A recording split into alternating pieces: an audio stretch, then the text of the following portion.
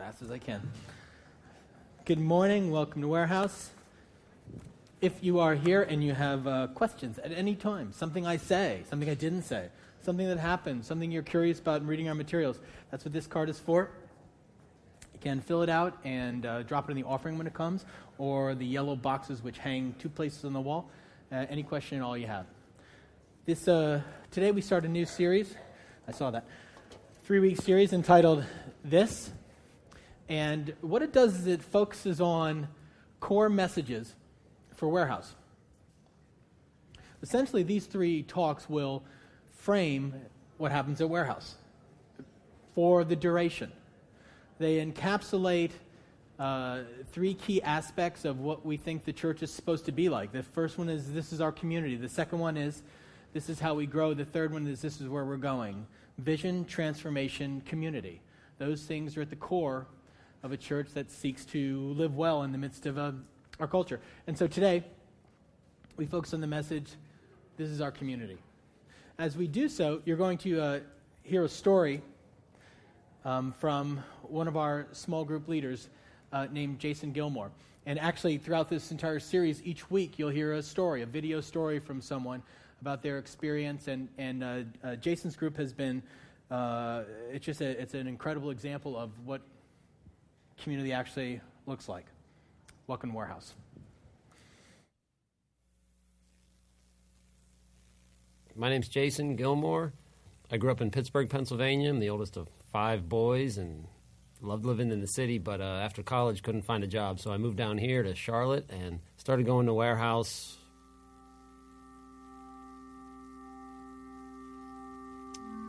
After coming to Warehouse on and off for about a year and a half, something like that, I was one of the people who sat in the back and left early and ducked out. I was perfectly content with that for a good while until I felt God pulling on my heart and telling me that there was something more. He wanted a deeper relationship with me, and that he had more in store in the world for me to experience. So I went to an entry point one time, and they were talking about small groups at Warehouse and how important it was to get connected. So I figured I'd take a step and see what happened, and it was a little awkward and uncomfortable at first, but it turned out to be a really good experience and has changed a lot of my life from that point on.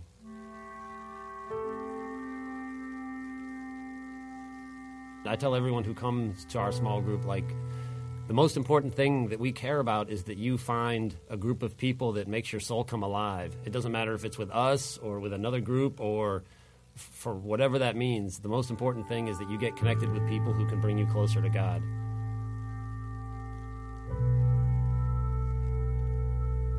I think you have to look for God moving in your life and the lives around you. I think God intends everyone to be and desires everyone to be close to Him and to be accepted and to feel His love and feel His grace overwhelm them. And at some point in your life and your day-to-day existence, He's breaking in, He's moving people to speak into your life, and He's shaping events that will draw you to Him. And I think step 1 in seeing God is just being on the lookout for Him. He's moving in the world all around, and you just have to be aware. And once you're cognitively thinking about that, it becomes increasingly easy to see Him in your day-to-day life. I think step 2 would be, if you want to take that further, God built us and made our hearts to be connected to Him and to be connected communally to each other. And I think to go deeper into God and to find a greater relationship with Him, it's really important to find people who you can connect with and who get you on a soul deep kind of level, and people you can be real with and people you can be honest with. And I think by doing that and by spending time in prayer with them and reading scripture with them and just living life and going through troubles and successes and failures and funny times and tragic times, that those are the things that bring you closer to them and closer to God. That's step number 2. Step number 3, I don't think I know. Step number 3, I feel like I've managed step 1 and step 2 relatively okay.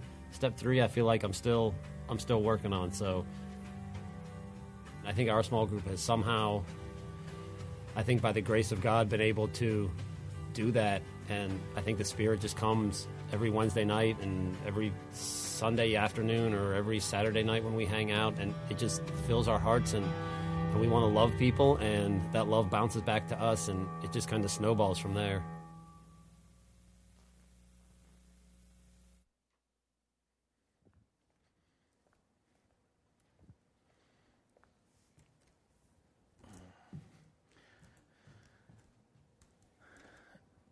I think what's made Jason's group so strong is they've kept it relatively simple. Community's not complicated. We can make it complicated. It's really not complicated. The word community comes from a Latin word. It just means in common. That's all it means. What community is when people have something in common, and so they make some sort of connection because of that. I think we pretty naturally do that. You know, Jason talked about some of the reasons that may be deeper, and we'll get more of that later, that may be deeper at core or why, but we pretty naturally do it. We like to make connections. You know, the social networks are about connections, and you can argue that they're superficial. Some are, certainly, but they're about connections. They're about finding something in common and interacting with other people about those. At the core of biblical Christianity is this concept of community. And there's it seems to be, and with the passage we're going to look at today points that out, there seems to be something that's really at the center of what it's supposed to look like when people who follow Jesus get together. The community's core to what they do. It's inherent. But I'll be very frank with you. In the American church, we can get this wrong. And it's like so many things. When things are simple, the way to mess them up is to make them a little more complicated. Maybe just add a little bit. Maybe just develop it a little more. Most things that are very effective, they're stripped clean, and they're at the very core simple and straightforward. And if you can do those things really well, then it's powerful. You know, one of the ways, quite honestly, I'll talk about others later. One of the ways the American church has sort of missed this is me. And not me personally. I haven't personally messed up the entire American church. However, there's something about this concept. Here I stand before you speaking, and you listen to me. I'm not saying that's a bad thing. It's a thing. But in the American church, what's happened is we've developed a certain feel to the church where it's often about the guy who stands up there speaking. And so it develops an attitude or a feel that's not really community. It's people watching and people listening.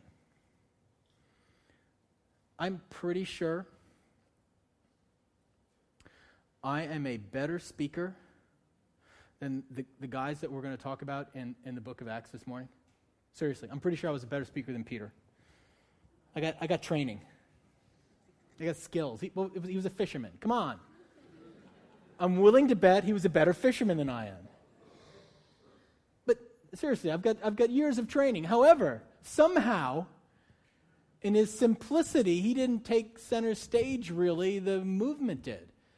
And you know, the idea that we have people speaking, I don't think it's a bad thing, but it can lead us into a dangerous place where, and I promise you I'm not saying this because I'm 3 months from not being here. I promise you I'm not saying this. I've always believed this, that there's something wrong when one person becomes more focal in a community than others. So that's the idea of this. This is our community. Community is a group of people who gather and have something in common that binds them together. And powerful communities are those where maybe the superficial binding at first goes deeper, and people live their lives alongside one another.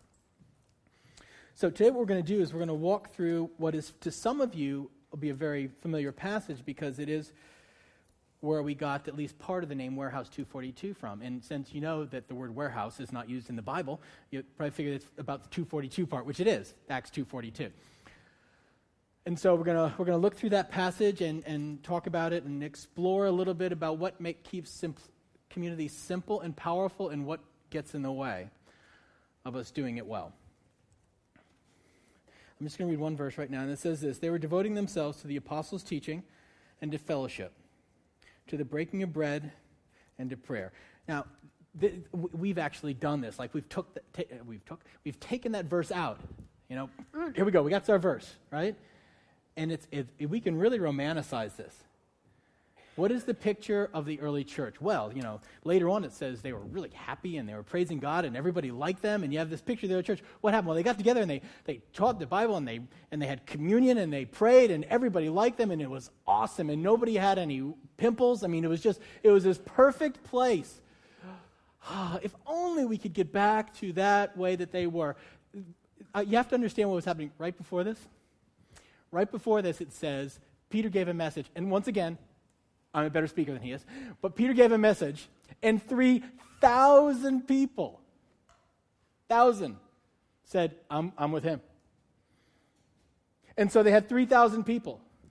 And they had no instruction book, no model. It's one of my pet peeves, and so he says, the biblical model. Seriously, show me any page here where it talks about, there's no model. There's 3,000 people, and they're looking at each other going, what should we do? You want to teach them something? Okay. And we could pray because we've got this new relationship with God, and everybody likes to eat.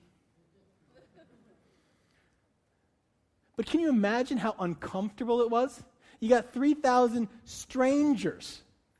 3,000, they don't know each other. They're like, hey, how you doing? I'm Bruce. 3,000 people who are gathered together, and this is a community. They got one thing in common.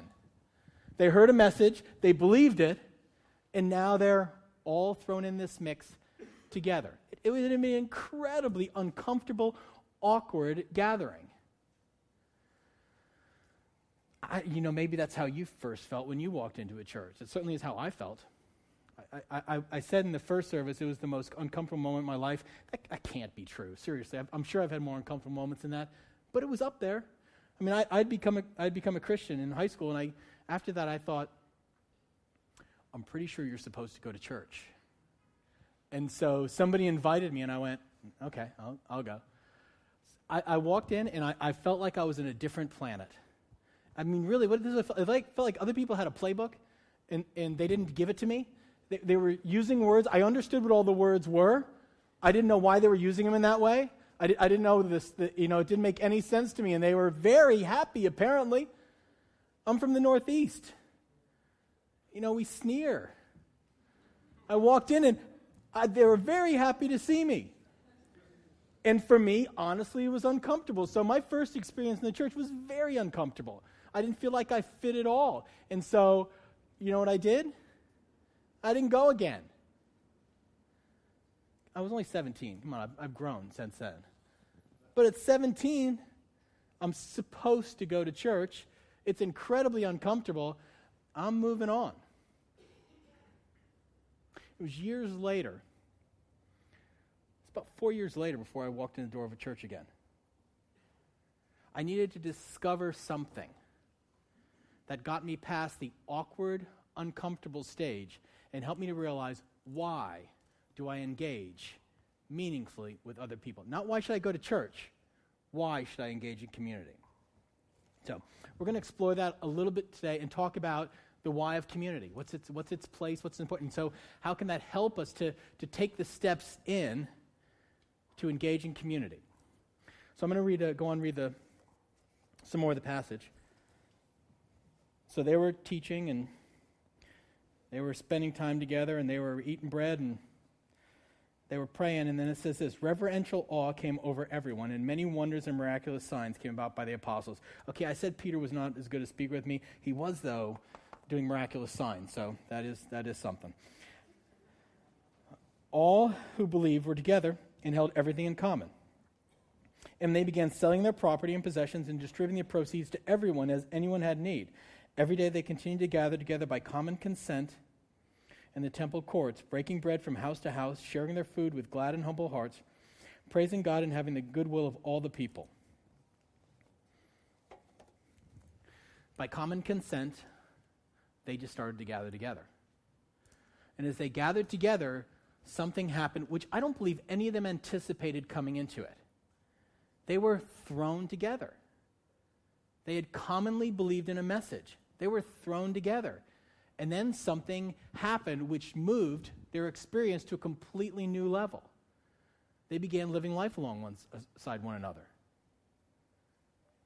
They began sharing possessions. I mean, you have to get the context here. It's not like they had a list of things like, okay, churches were supposed to do benevolence, and so let's do 12% for people in need.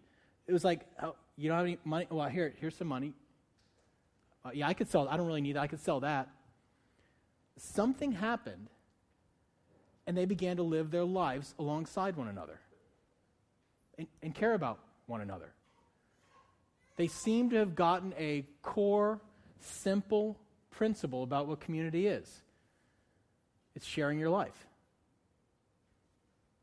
Nothing more, nothing less. Not fancy. I don't think it was well organized. Later on, they were like, this is getting overwhelming. Perhaps we should put a little structure here. But it was a very simple thing. They just started to care about each other. And so people were walking in off the streets, and they were being welcomed into this community, which had this magnetic impact. So, why do you move past the awkwardness to move into community? Because there's something about our souls that wants to know that we are not in this on our own. Look, some of you are like me. You're introverts. I'm an introvert, which means, to put it in the nicest way, sometimes I want to be by myself. Some of you are like that. Sometimes you want to be by yourself. But I also deeply want to share my life with other people. I want to experience, I want to know that I'm not in it alone. There's something about that's the way we were wired.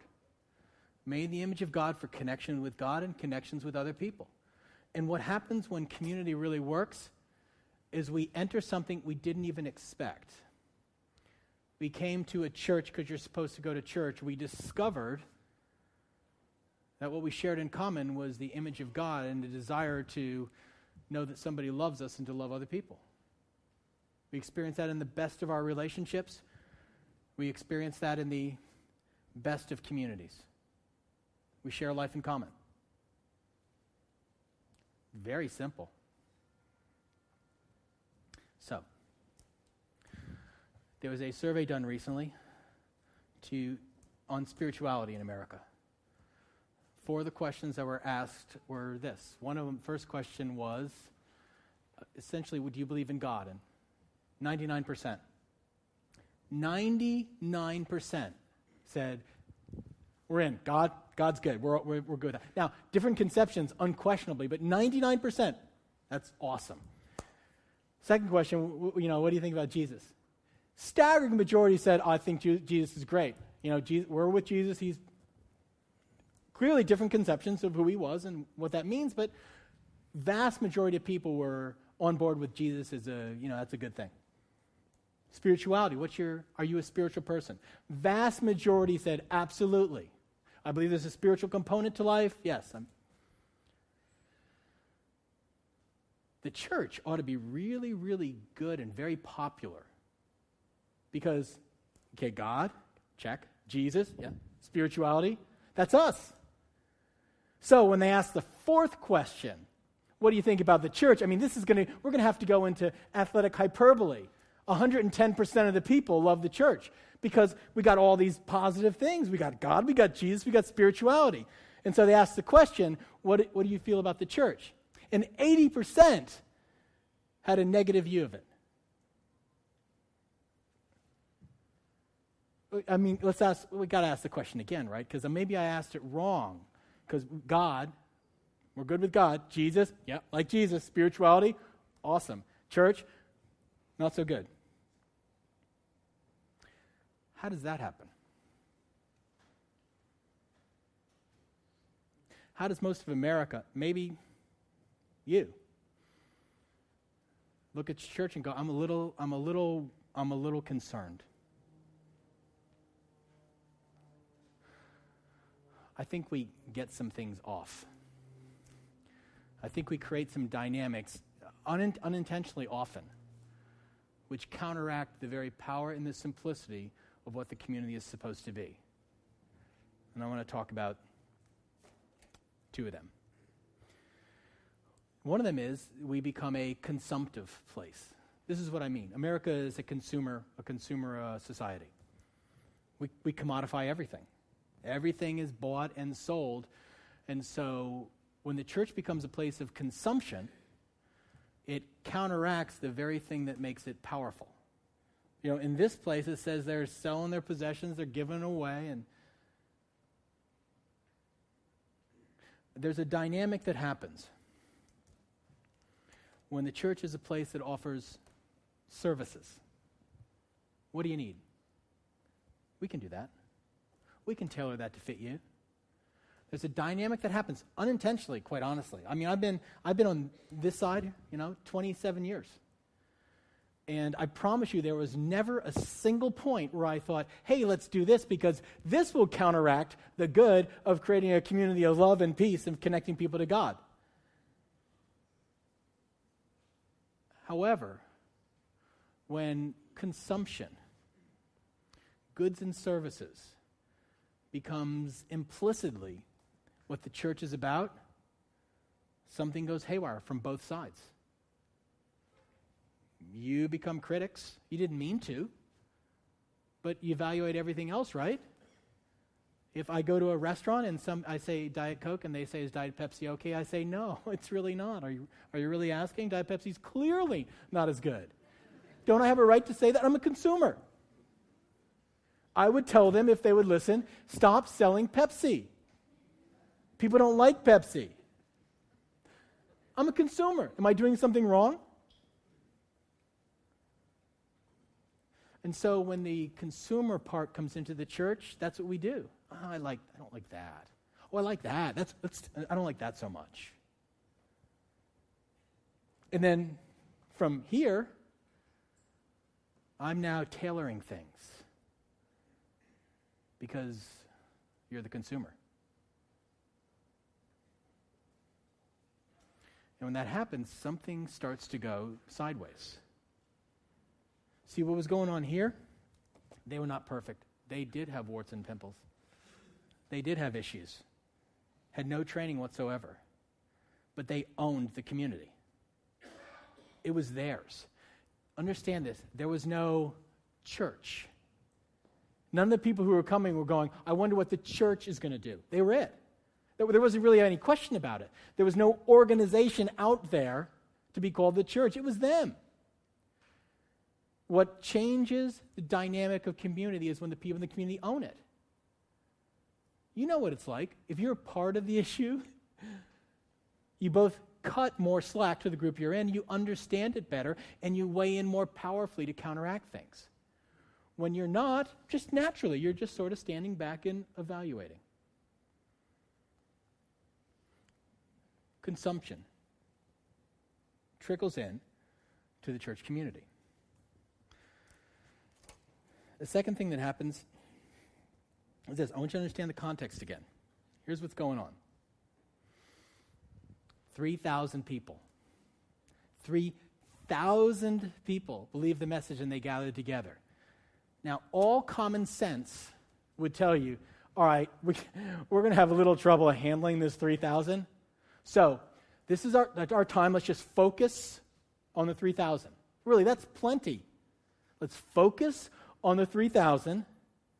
Let's get them doing well, and then we can consider, looking outside for some more people. But 3,000 is a lot. I mean, clearly we're a success. We're a mega church already. Before long, people are going to be coming, asking them, how did they do it? They're a mega church. So, but they got to, let's control here. Let's focus on the community first. Now, I want you to watch what happened, actually. See, the whole passage, you got to see the last verse. So they were getting together, like 3,000 of them. They were reading the Bible-ish. They were really talking. They didn't have these, the whole printing press thing hadn't happened yet. They were praying, they were sharing their lives, and then at the end of this passage, and the Lord was adding to their number every day those who were being saved. I think there's a specificity there on purpose. Every day. So, 3,000 today, 3,000 tomorrow, a couple more thousand on Thursday. Every day, I promise you, everything within me would have been saying, we got to slow down here, people. We got to manage this. It's going to get chaotic. It's like they didn't have any choice. It just kept booming.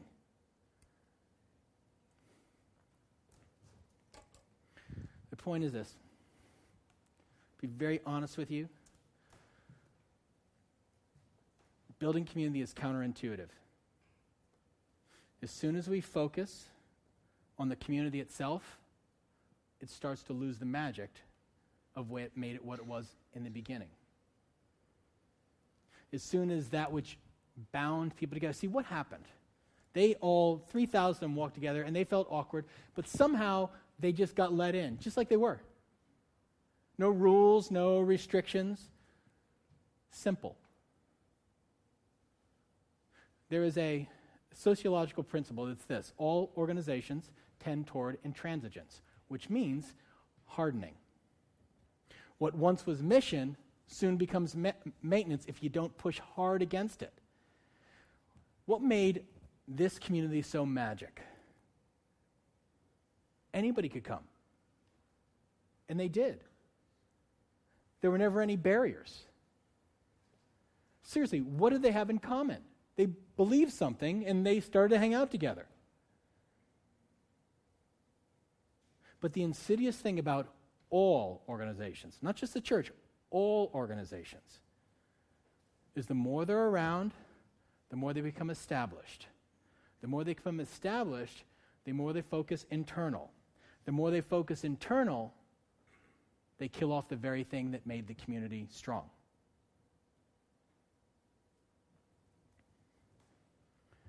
You see, when any church no longer thinks about the person who's not there,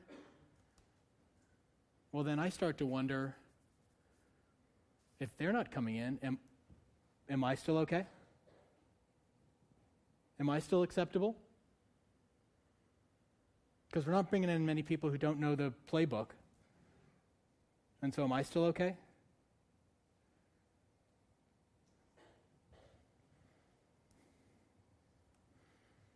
It's really easy. I'm going to tell you a secret. This is a brilliant trick. You want to be accepted in a community? Lie. Write that down. Drew, put it in the iPad.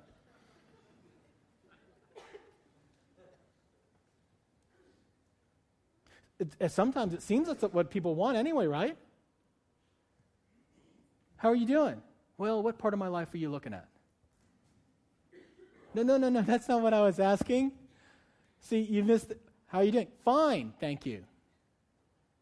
Everything's awesome. Your kids? Going great. Sure, there have been challenges, but you want to be accepted, you can just lie. Sometimes it feels like that's what it takes anyway.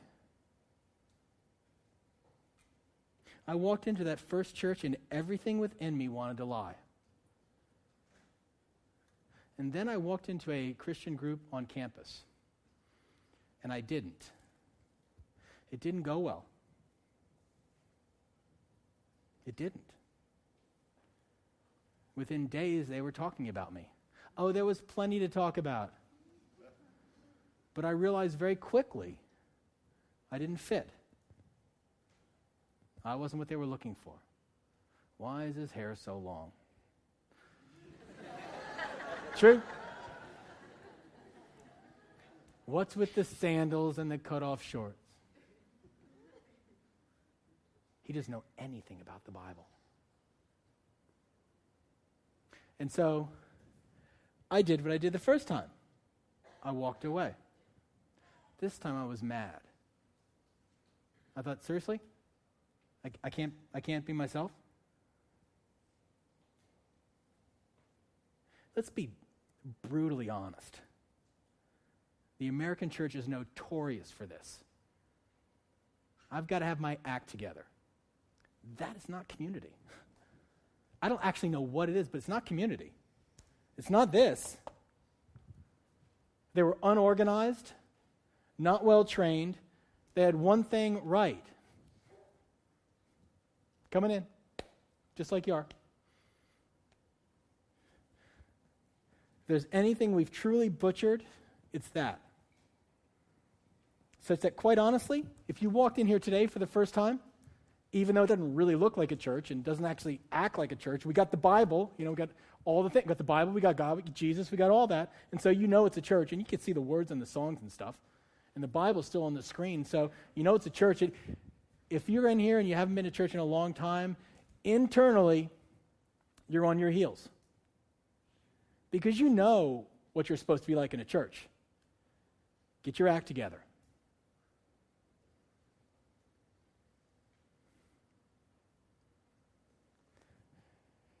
What happens when we focus internally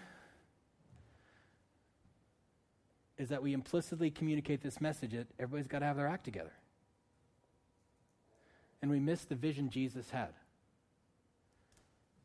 See, community only works when it keeps looking outward, because that's the magic of it. And Jesus walked around and he would see people who clearly they were disreputable. And the Pharisees and stuff, they would look at him and go, not him, Jesus. And somebody would ask him to a party, and he's like, yeah, I'm in. And they're like, do you know there's going to be a lot of drinking there? I know. Prostitutes are talking to him. Geez, it's a prostitute. I know. I'm not worried about her. I'm a little worried about you. Not really worried about her. See, let me ask you a question. The most holy person who's ever walked the face of the earth didn't seem to mind who he associated with. Allowed people to be themselves. And so they told him everything. They just talked to him. It was one person, it was like they were like a bubble, you press it and they burst. Because they finally found somebody, if they were their self, it was okay. They had learned the routine. How do you be accepted? Just lie. Tell people you're okay. They finally met somebody who they didn't have to do that with. I can just be me, and I can be okay. That is Jesus' vision for community. Where you and I walk in like we are, and we're accepted. Challenged, maybe. Encouraged, loved, walked alongside with. And that only remains the case when we fight against the pressure to become inward. 3,000 were added. The next day, there were more. They just kept coming. And so, in some way, they never had time to get it right inside. They never had time to fine-tune it. So what they did was, they accepted people in. They loved them. They talked to them about Jesus, and they walked alongside with them. And it worked beautifully.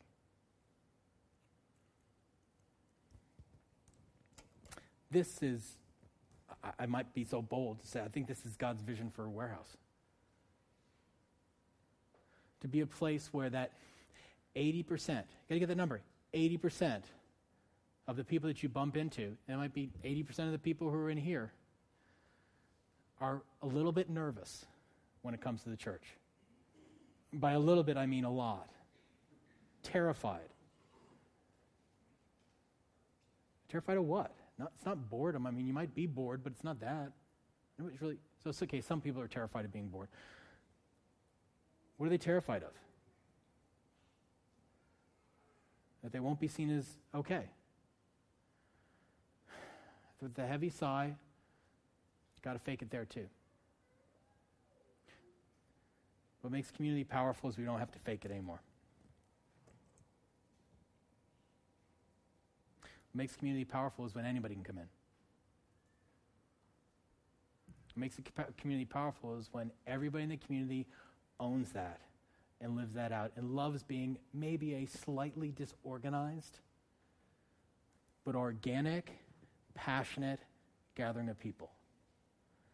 I don't mean to, trumpet Jason and his group as over other groups. It's just, as I've watched some of the things that happened, they didn't really, it's not all that brilliantly organized.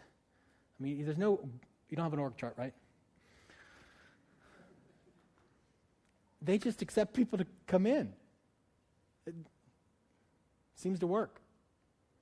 They just walk alongside one another. It seems to work beautifully. That's what God wants for here.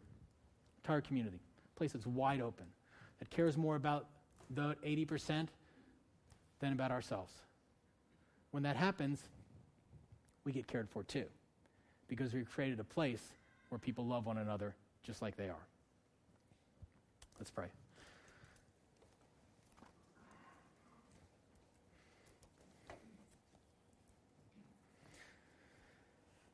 Lord, help us to discover the counterintuitive power of community that, by not focusing on itself, becomes a great community. Help us to fight against that tendency to see what we do as products, to be bought, sold, and evaluated. Teach us to be simple.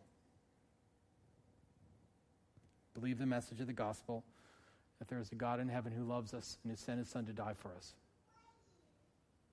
Seek to live lives wide open, loving God and loving others. And as we do so, finding a place of freedom for ourselves. We pray this believing it is possible, because you are the one who leads us into it. We pray this in Jesus' name. Amen.